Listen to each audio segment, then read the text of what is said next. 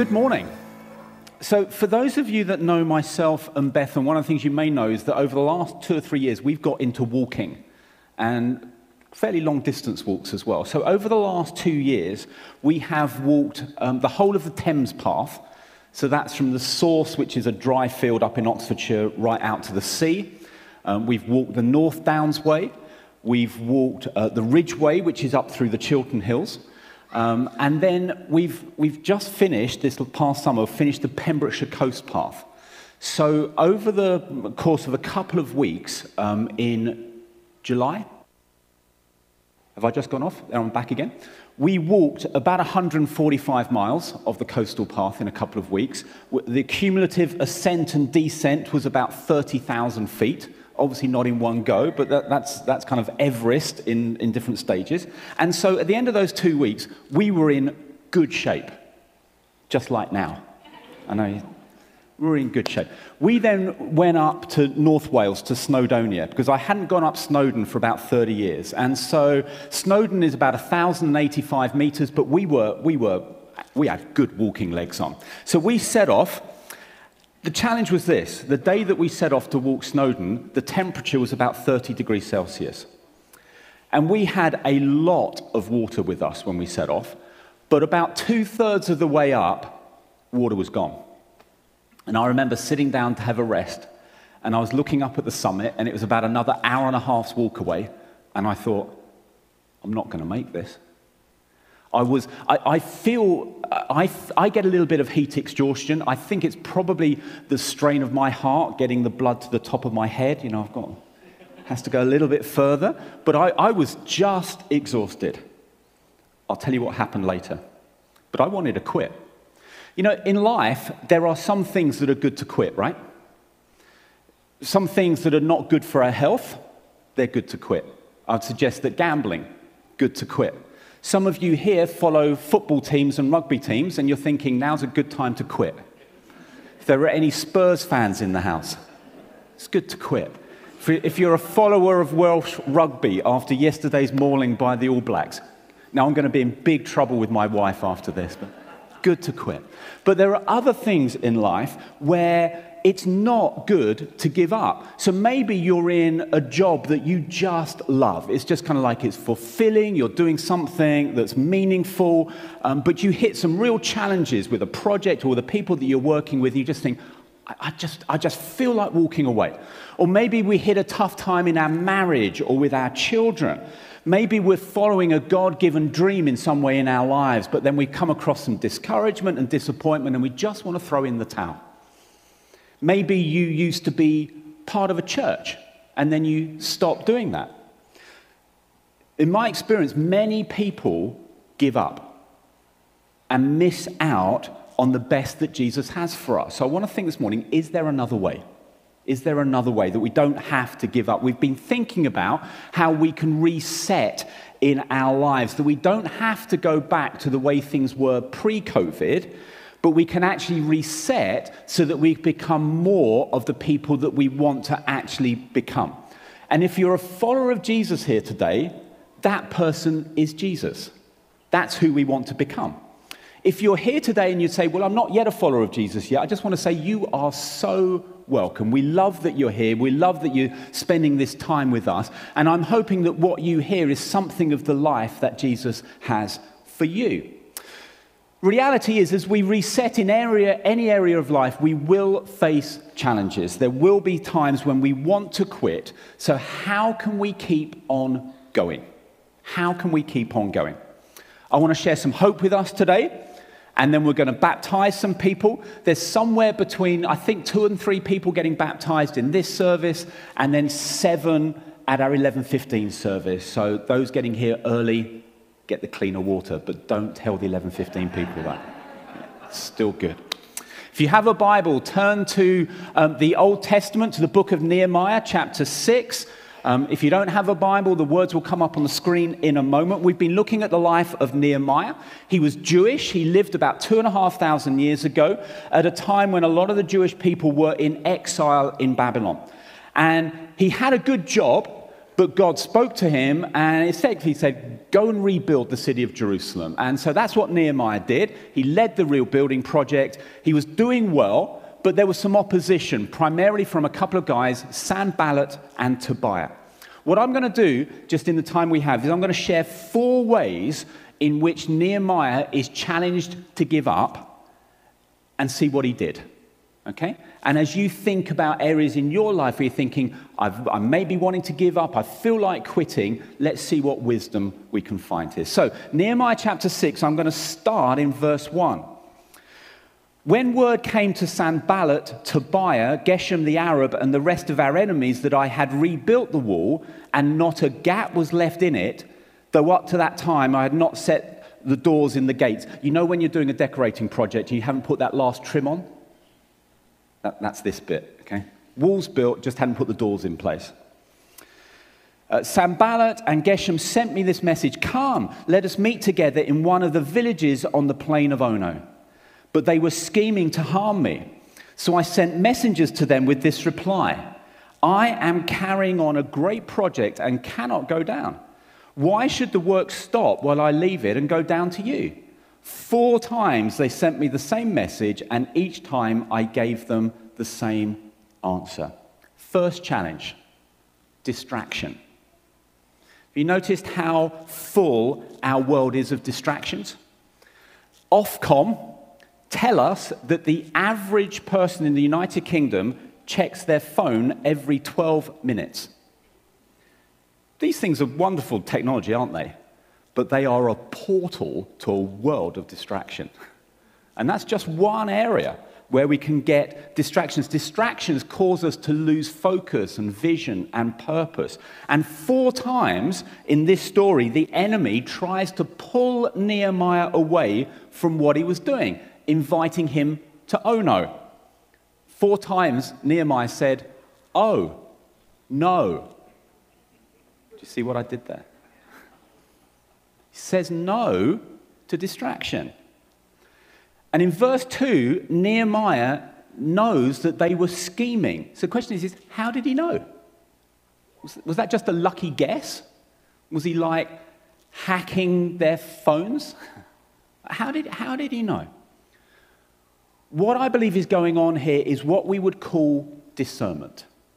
What is discernment? Discernment is something that is way beyond common sense.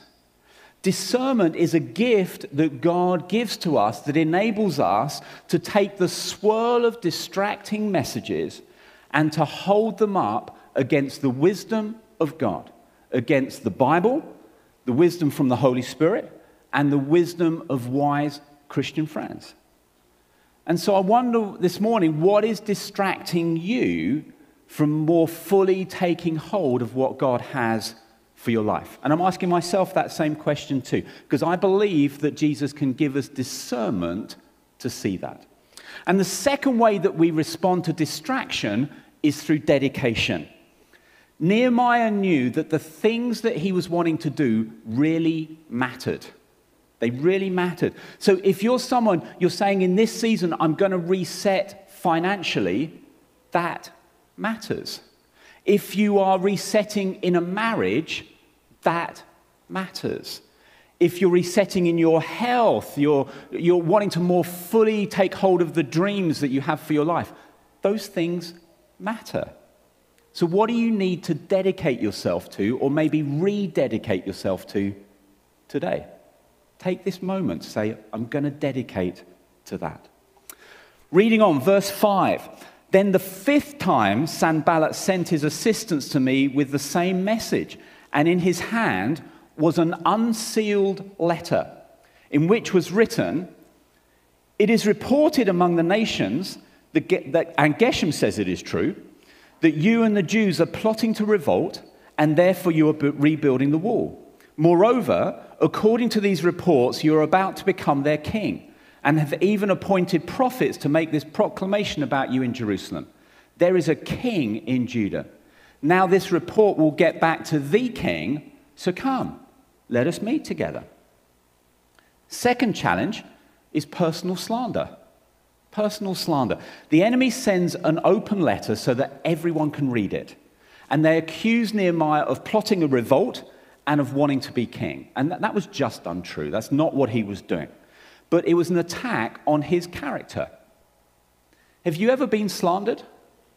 Misunderstood in some way? You know, there are times, aren't there, where there's honest critique. And that's okay, just that hard, plain truth. And we need to hear that. But there are other times where it's just slanderous. And that hurts, right? That hurts.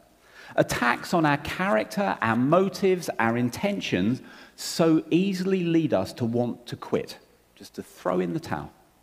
And I love what Nehemiah prays. This is his response. Verse 9.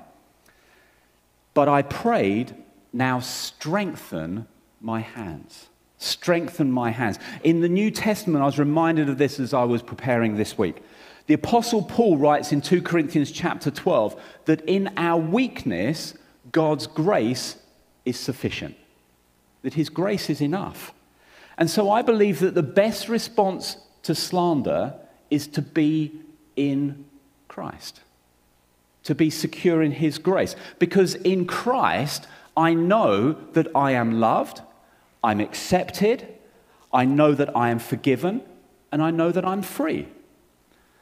And I'm going to take a little diversion here because we see this very powerfully enacted in baptism, which we're going to see in just a few minutes' time. Water that we use here is highly symbolic. It reminds us that Jesus has washed all of our sin away. Water in the Bible is used symbolically of the Holy Spirit. But at the heart of what we're going to see in baptism today is something incredibly profound. And let me try and illustrate it this way. When you read the New Testament authors were trying to grapple with this new life in Jesus, because this was new. And they were trying to say, well, how do we articulate that? And one of the phrases that they most often use is that when we give our yes to Jesus, we become in Christ. And so imagine this book is Jesus, and this little card is my life. This is your life. When we say yes to Jesus, this happens. So my life is now utterly secure in Christ. And it reminds us that what happened to Jesus happens to us. And so Jesus died on the cross, he was buried, and then he rose again to glorious new life. And that's what we see profoundly enacted again in this baptism pool. Because a person will stand in the water, they will go under the water, we're identifying with the death to an old life, and we're rising again. And we in this church have a 100% record of people coming up out of the baptism pool. I say that in our prep classes just as a reassurance to the people that are exploring. We rise to glorious new life. This is just a beautiful truth of what Jesus has done for us, that we are now in Christ. So when things come across us and we're misunderstood, misrepresented, our integrity is challenged, we can be secure because our lives are in Christ. Okay? The next challenge, reading from verse 10. One day, I went to the house of Shemaiah, son of Delaiah, the son of Mehetabel, who was shut in at his home. He said, "Let us meet in the house of God inside the temple, and let us close the temple doors, because some people are coming to kill you. By night, they are coming to kill you." But I said, "Should someone like me run away?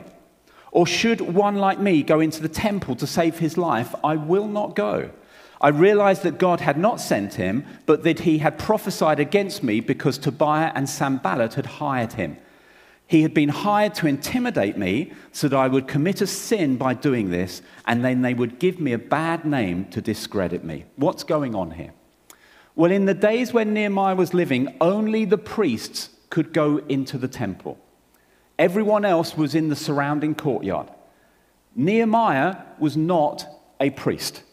But this guy comes to him and says, "Nehemiah, things are so bad that what you need to do is come into the temple even if that compromises your integrity. This is what you need to do because things have got so bad." The third challenge is compromise. It's compromise. When we face challenges, it's so tempting to cut corners, isn't it? Really tempting to cut corners. Maybe you run a business and this past 18 months has been really hard. And you know, right now the government's printing money, isn't it? And so when I get to my tax return, just cutting a few creative corners, that's all right, isn't it? Maybe we're working from home. It's okay to take Fridays off, isn't it? I'm really efficient the rest of the week. Like, you wouldn't believe how efficient I am the rest of the week. I'm not getting as much physical affection in my marriage as I'd like. And so that connection that I've made online, I'll just explore that a little bit more because I deserve to be happy, right? And it's not a big deal in the 21st century, surely. See, in our culture, compromising our integrity is often not seen as a particularly big deal. I want to be clear this morning. I believe that it is a big deal to God. It is a big deal. And so to paraphrase Nehemiah's response, he simply says, no, I'm not going to do that. When I look in the mirror, the person that I want to see looking back to me is not that kind of person. I'm not going to compromise my integrity. And the last challenge, verse 15. The good news is the wall was completed on the 25th of Elul in 52 days. So they've done a remarkable building job here. When all our enemies heard about this, all the surrounding nations were afraid and lost their self-confidence because they realized that this work had been done with the help of our God. Also, in those days, the nobles of Judah were sending many letters to Tobiah, and replies from Tobiah kept coming to them. For many in Judah were under oath to him, since he was son-in-law to Shechaniah, son of Ara, and his son Jehohanan had married the daughter of Meshullam, son of Berechiah. Moreover, they kept reporting to me his good deeds and then telling him what I said. And Tobiah sent letters to intimidate me. What's going on? What's going on is that Nehemiah's crew had started hanging out with the enemy.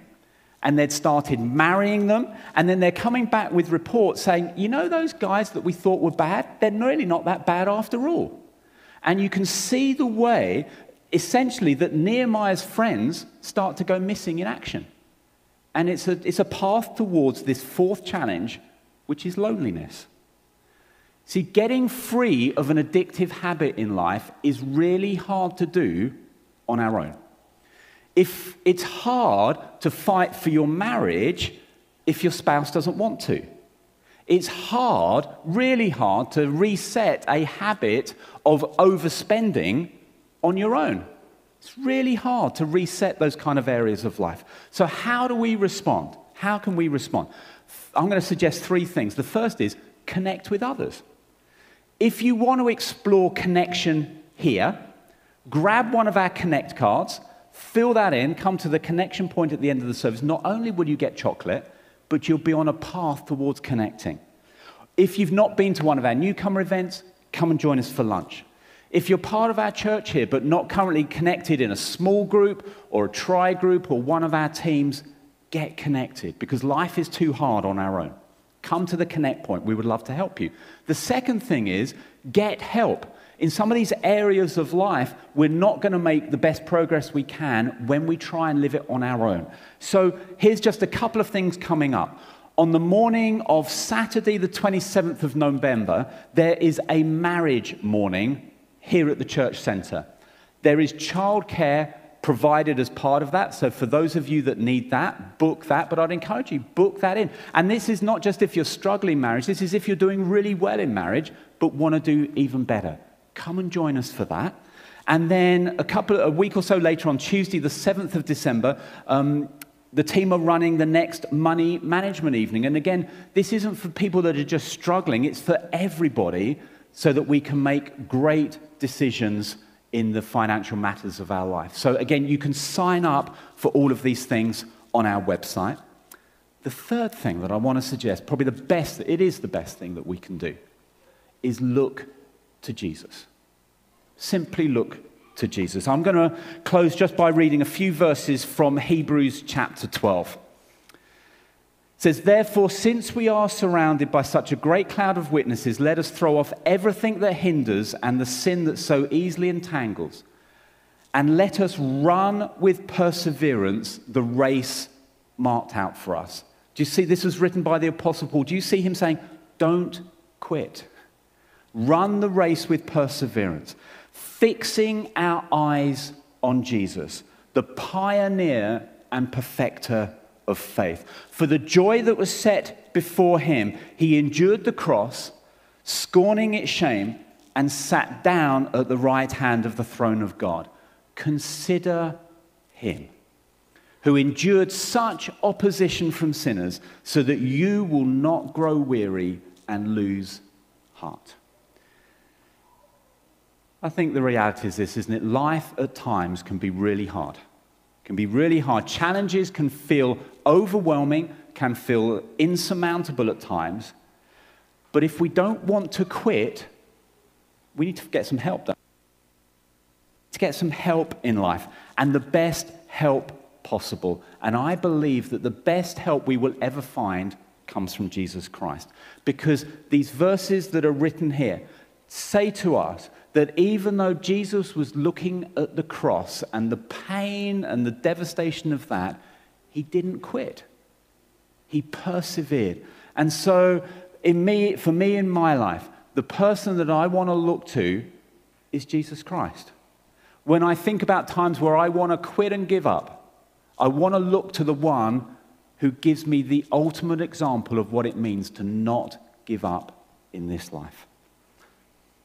And the way that simply happens is as we turn around, we give our yes to Jesus and we open our hearts to him. And so I would love to just pray a prayer for us now, and then we'll baptize some people here. And this is for all of us, simply to say, whatever you're facing, whatever areas of life you're wanting to reset, you might feel at the point of quitting or giving up, but I believe there's hope here. And hope comes to all of us as we open our hearts to Jesus. So you may have been in that place for thousands of times. Give your yes afresh to him today.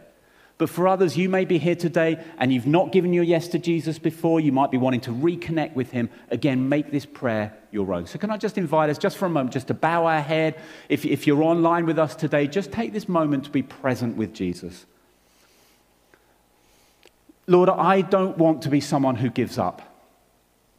But Lord, I know that I need help.